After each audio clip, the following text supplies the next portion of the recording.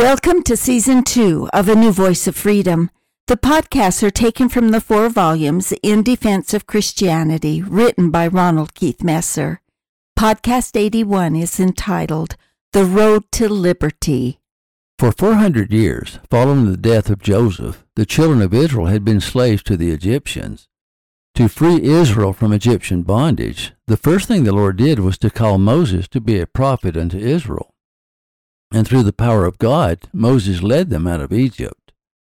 They continued to be led by a prophet, but the second thing the Lord did was to appoint wise judges over the people that managed their temporal affairs. This began when Moses' father-in-law, Jethro, observed Moses trying to judge all the affairs of the people alone. First, Jethro teaches Moses that the role of a prophet over spiritual affairs is different than the role of the judges over temporal affairs. The following is recorded in Exodus 18. Hearken now unto my voice. I will give thee counsel, and God shall be with thee. Be thou for the people to Godward, that thou mayest bring the causes unto God. And thou shalt teach them ordinances and laws, and shalt show them the way wherein they must walk, and the work that they must do. Next, Jethro teaches Moses the rule of the judges. Moreover, thou shalt provide out of all people able men, such as fear God, men of truth, hating covetousness, and place such over them, to be rulers of thousands, and rulers of hundreds, and rulers of 50s, and rulers of 10s. And let them judge the people at all seasons. And it shall be that every great matter they shall bring unto thee, but every small matter they shall judge. So shall it be easier for thyself, and they shall bear the burden with thee. If thou shalt do this thing, and God command thee so, then shalt thou be able to endure, and all this people shall also go to their place in peace. So Moses hearkened to the voice of his father-in-law, and did all that he had said. And Moses chose able men out of all Israel, and made them heads over the people, rulers of thousands, rulers of hundreds, rulers of 50s, and rulers of 10. And they judged the people at all seasons. The hard cases they brought before Moses, but every small matter they judged themselves. Exodus 18:19 through 26. The third thing the Lord did to free the house of Israel was to give them the law of liberty, otherwise known as the 10 Commandments. It was James of the New Testament that called the 10 Commandments the law of liberty. For he that said, Do not commit adultery, said also, Do not kill. Now if thou commit no adultery, yet if thou kill, thou art become a transgressor of the law. So speak ye and so do, as they that shall be judged by the law of liberty. James 2:11 through 12. In the preface to the 10 Commandments, the Lord said, I am the Lord thy God, which have brought thee out of the land of Egypt, out of the house of bondage. However, once they became free from the Egyptians, they now had to become free from Egyptian traditions. The Egyptians were an idol-worshipping nation. The Israelites were taught that they should worship only one God. That is why a prophet was necessary. The primary purpose of a prophet is to teach the word of God with the authority of God. The Lord uses his prophets to purify his doctrine in order to avoid internal apostasy. Before the 10 Commandments were given, the house of Israel was physically freed from Pharaoh.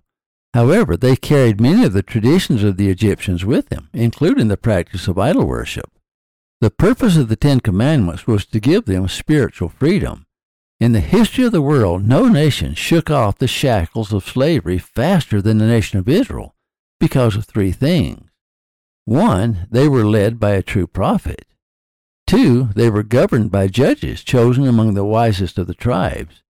They were given instructions on how to select judges. The Lord said, Judges and officers shalt thou make thee in all thy gates, which the Lord thy God giveth thee throughout thy tribes, and they shall judge the people with just judgment. Thou shalt not wrest judgment. Thou shalt not respect persons, neither take a gift, for a gift doth blind the eyes of the wise, and pervert the words of the righteous. That which is altogether just shalt thou follow, that thou mayest live, and inherit the land which the Lord thy God giveth thee. Deuteronomy 16:18 through 20. And number 3, They obeyed the Ten Commandments. They were a theocratic republic. They had a prophet leader, but their temporal affairs were managed by impartial judges, and their constitution was the Ten Commandments. It is the perfect model. Christians will recognize that this is the same government that Christ will establish when he returns to reign on earth for 1,000 years. Let me point out how the house of Israel was able to shake off the shackles of slavery in only one generation. It is unprecedented. Taking my cue from James, there are 4 laws of liberty that are necessary for perfect liberty. Let me make a bold statement. It is in concomitant variation. Liberty increases the closer we approach perfection of these 4 laws. Liberty decreases as we move away from the 4 laws. This is true for all times, all cultures, all peoples, and all nations. Obedience to these 4 laws is the only true measure of freedom. Number 1, the law of liberty. Number 2, the perfect law of liberty. Number 3, the law of equality. And number 4, the royal law. The Israelites were successful in shaking off slavery in only one generation because they lived all 4 laws. Linda, will you describe the attributes of each of the 4 laws of liberty? 1. The law of liberty was the 10 Commandments as stated above. 2. The perfect law of liberty is when we obey the virtues of Christ as taught by true prophets such as Moses and Samuel. James said, "Every good gift and every perfect gift is from above and cometh down from the Father of lights, with whom is no variableness, neither shadow of turning. Of his own will begot he us, the word of truth, that we should be a kind of first fruits of his creatures. Wherefore, my beloved brethren, let every man be swift to hear, slow to speak, slow to wrath, for the wrath of man worketh not the righteousness of God. Wherefore lay apart all filthiness and superfluity of naughtiness, and receive with meekness the engrafted word, which is able to save your souls. But be ye doers of the word, and not hearers only, deceiving your own selves. For if any be a hearer of the word, and not a doer, he is like unto a man beholding his natural face in a glass. For he beholdeth himself, and goeth his way, and straightway forgetteth what manner of man he was. But whoso looketh into the perfect law of liberty, and continueth therein, he being not a forgetful hearer, but a doer of the work, this man shall be blessed in his deed." James 1:17-25. 3. The law of equality is also described by James in the following.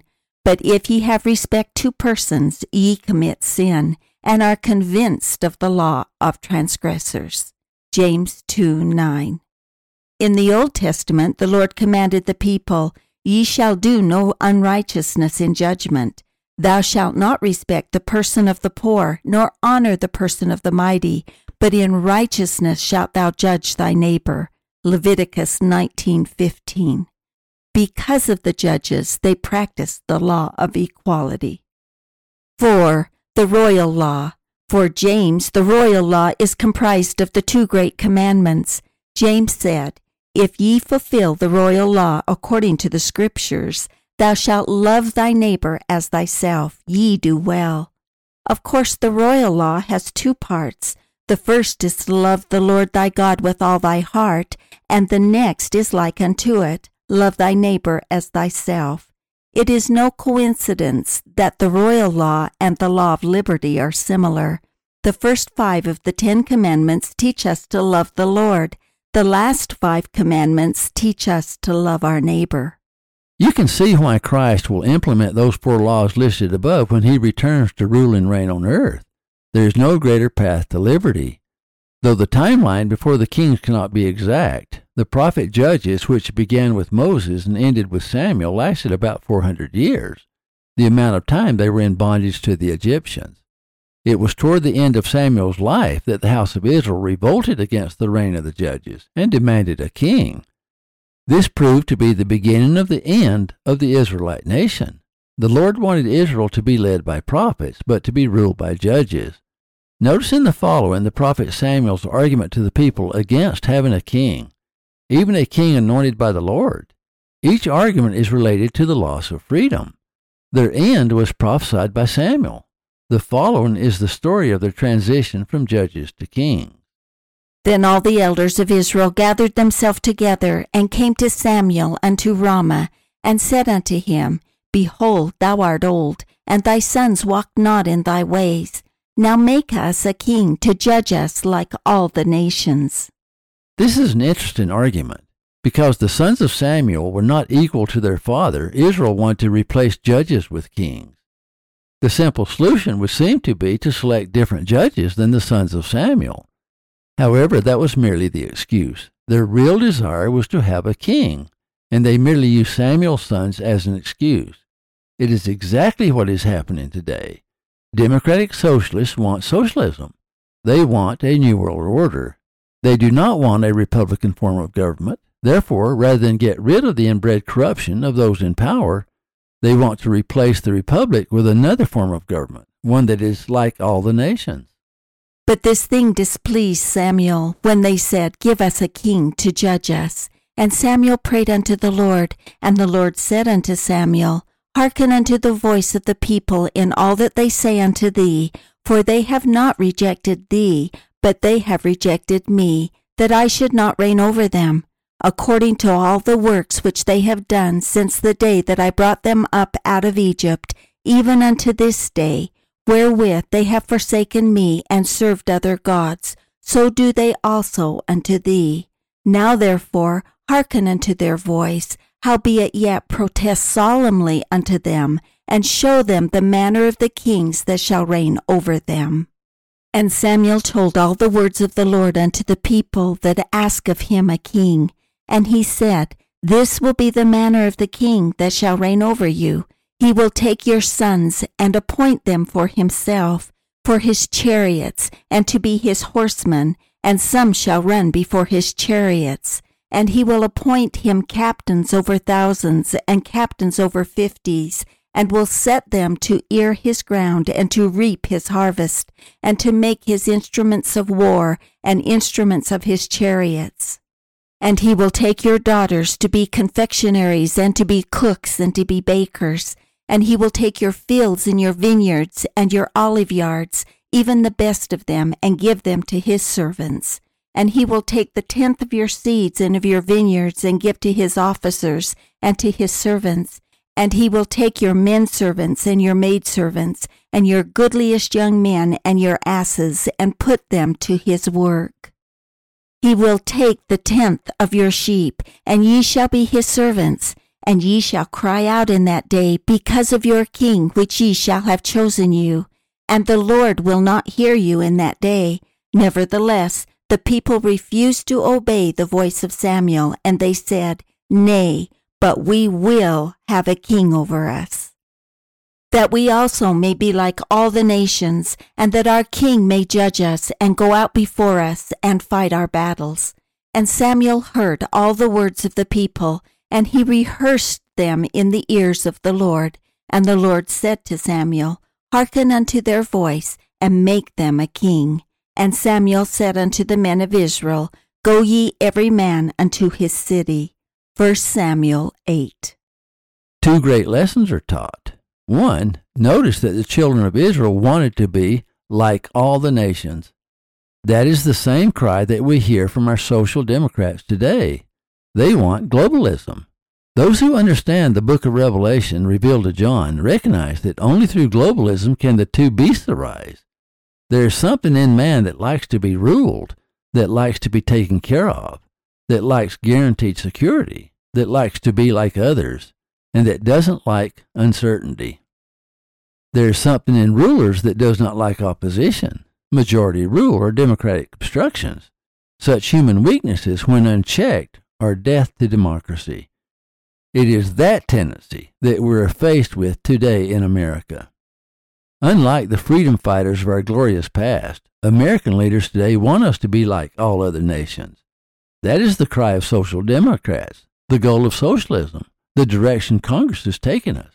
They want a king. They will, perforce, keep the language of democracy, but they will destroy its soul and rule us through political correctness. The previous leader of the Social Democrats, President Obama, stated in his 2014 State of the Union address, "With or without this Congress, I will keep taking action." That is not democracy. That is totalitarianism. In addition, political correctness is becoming the state religion. Political correctness is nothing more than fabricated ethics, painted as universal virtues, opinions canonized as scriptures. Those same ones who fight against Christianity and wish to destroy freedom of religion will, like Nebuchadnezzar, force us to bow down to their own idols. Number 2, the Lord, though he commanded against it and warned them of the dangers, predicting their downfall, gave them what they wanted. The Lord, who above all else protects our agency, grants the desires of our hearts, even if it brings about our own destruction. Those who do not see that as a constant theme of the Bible have, at least in that one point, misread the Bible. God is about free will, freedom, agency, and liberty. God, through his prophets, teaches truth because only the truth can make us free. He does not force us to obey his commandments. God is omnipotent, but he is not a tyrant. All the complications of man come about because of free will. All misery comes about because of sin, whether of ourselves or of others. All evil comes about by violation of the laws of God. However, the innocent suffer with the guilty. One of the primary messages of the Bible is that sin is the cause of sorrow. Many innocent people suffer abominably because of the sins of others. But sin is still the culprit.